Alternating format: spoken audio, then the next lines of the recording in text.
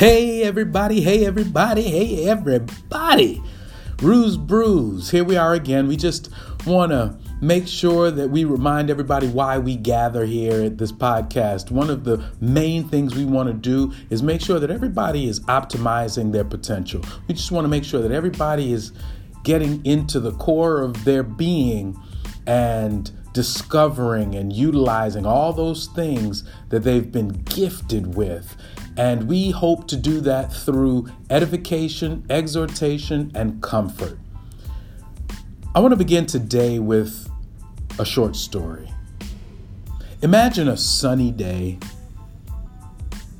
in a playground. An 8-year-old is swinging on a swing, and his 9-year-old brother is swinging on the swing beside him.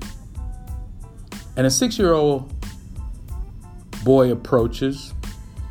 He's obviously impressed by the spectacle of the 8 and 9-year-old brothers swinging. The older boys were swinging vigorously, you see, high and far and almost dangerously. It must have been an exciting sight to that 6-year-old stranger.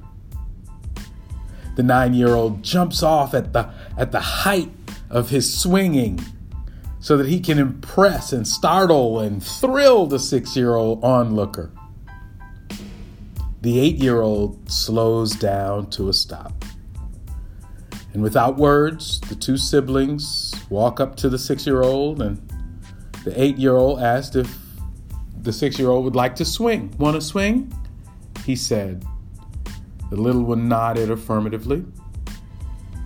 And the 9-year-old picked the 6-year-old up, sat him on the swing.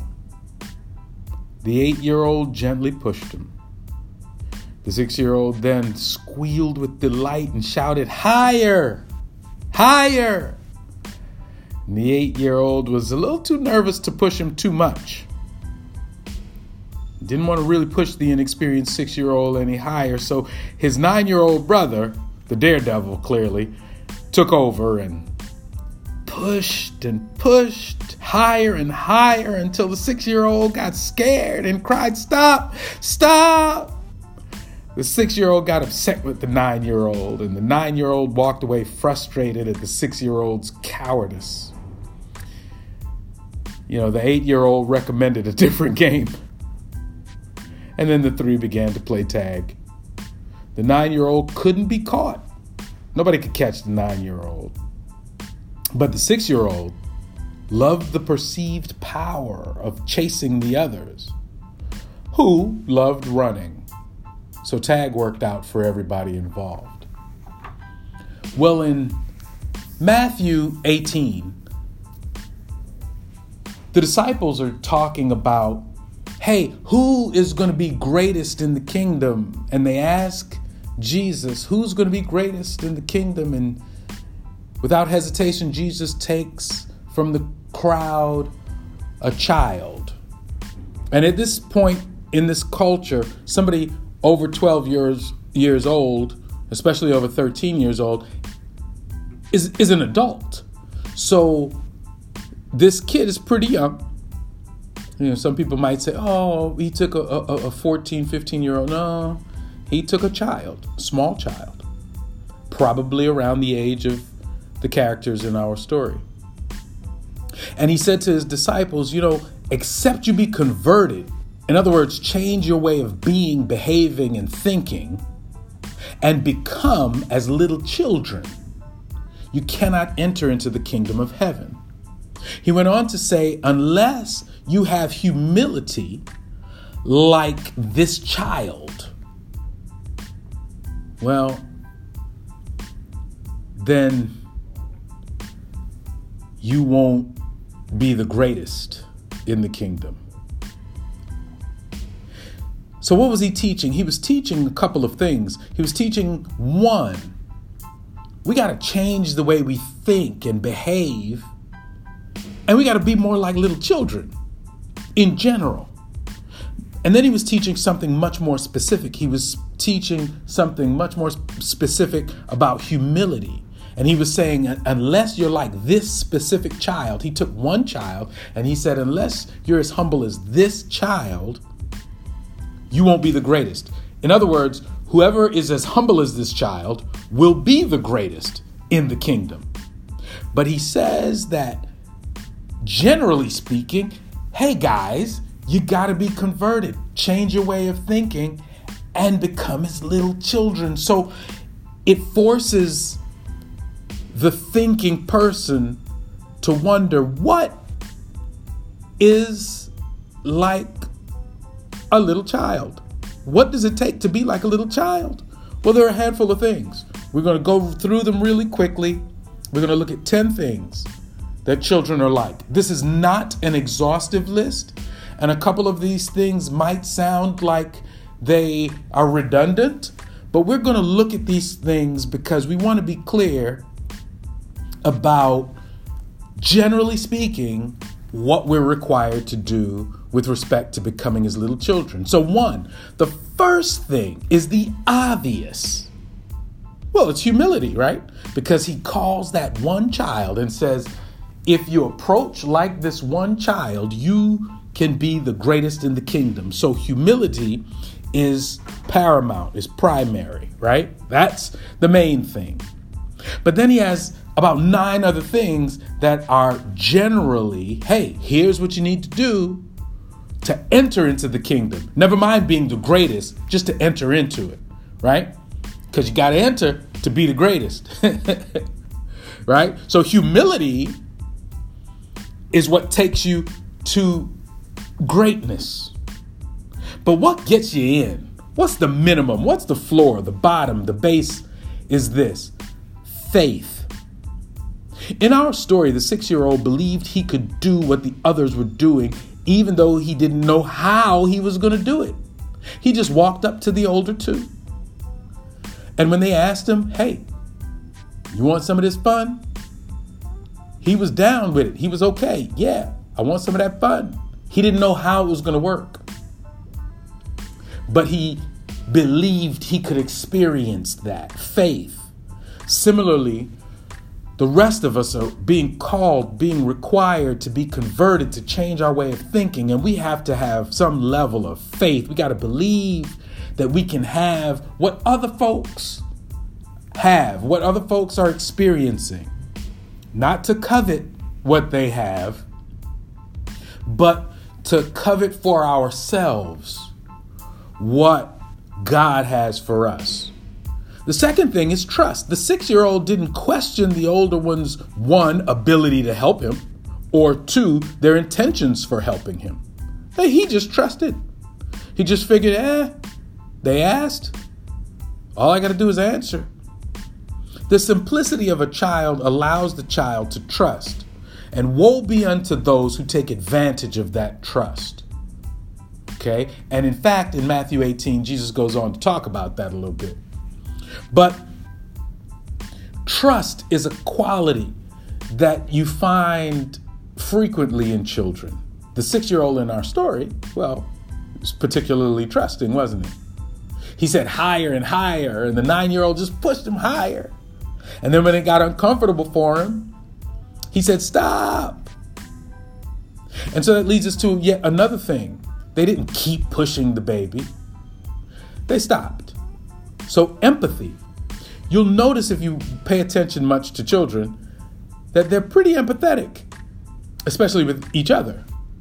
Now, the older ones came to help for perhaps more reasons, but also they were once that 6-year-old. In other words, they got off of the swing so that they could help the 6-year-old to swing. Why? Because 1, kids like to show off that they know something you don't. But they also want the kid to join in the fun. And they were once the 6-year-old who could use a little push on the swing. So they understood empathy. A fourth thing is compassion. When he cried out and said, stop, they responded to the playmate's cry. They responded. They didn't let him continue to suffer. Rather, they had empathy and they had compassion. Another quality is being carefree, right? Playing on that day At that time, unperturbed by bills and jobs and plans and retirement, and do I have enough saved, and how will I make extra income, and how much are they going to tax my bonus? Will I even get a bonus or a cost of living adjustment this year? And what happens if the economy turns? Kids aren't thinking that. They are carefree. They're sort of living in the moment, enjoying those swings and the playground and each other. Because tomorrow, well, it's not promised. That's not why they're enjoying it. They're not thinking tomorrow's not promised. They're thinking there may or may not be a tomorrow. Who knows? They're not thinking that far ahead. They're thinking today there are swings. Let me enjoy. We got to be a little more carefree. Again, this is about being converted and becoming as little children. In other words, we're not carefree when we get to be way up into the adult years. We could stand to be a little more carefree, knowing that we're being taken care of. We could stand to be a little more compassionate to our fellow man, to our playmates' cry. We could stand to be a little more empathetic.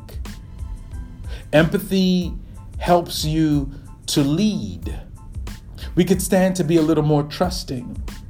Trusting sometimes of people, but much more of a Heavenly Father who cares.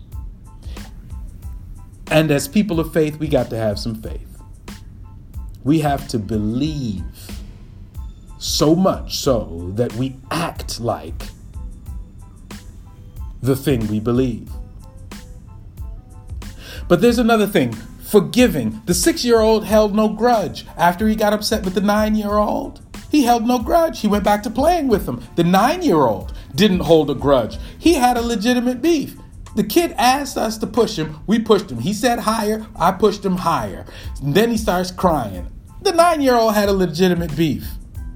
But the 9-year-old didn't hold it against him. In the very same day, in the very same hour, they forgave each other and went on playing. They forgave each other so quickly, they didn't even have to apologize. No crying on shoulders and long drawn-out conversations. They just kept it moving.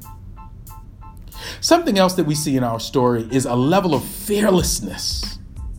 Oh, children, sometimes they're so fearless, it's scary. That 6-year-old said higher, higher. It was thrilling to him, so he wanted to experience being swung higher and higher, and he was fearless until he became afraid. Fearless until he became afraid. Another thing that children have commonly, well, especially the younger they are, is they are unashamed to cry for help. There's a level of being unashamed. Sometimes they don't care what they're wearing. They don't care if they get dirt on themselves. They don't care if they get ice cream on their chin. They don't care if their hair is done properly. They don't care whether their socks match their shirts or whatever, or their belts match their shoes. They don't care. There's a level of unashamedness. And when they get into trouble, they can holler for help. Sometimes in our adult lives, we're ashamed to cry out for help. But we've got to become converted and become as little children so we can enter into this kingdom, into this existence of fulfillment as we optimize our potential. In some kind of way, we got to become less ashamed. Now, when we are humble, we're going to be a little less ashamed. Now, the last thing that I want to bring out is this. The 6-year-old approached the 8 and the 9-year-old, and he showed that he was inquisitive and curious and explorative. The 8 and the 9-year-old, they indulged the 6-year-old, revealing some of their inquisitive nature and their curiosity. It's great for us to be a little inquisitive, a little curious, a little explorative. Unashamed, fearless, forgiving, carefree, compassionate, empathetic, trusting, faithful, and ultimately humble. Not only will it get us to enter the kingdom, but it'll get us to be the greatest in the kingdom. So let's become as little children. See you next time.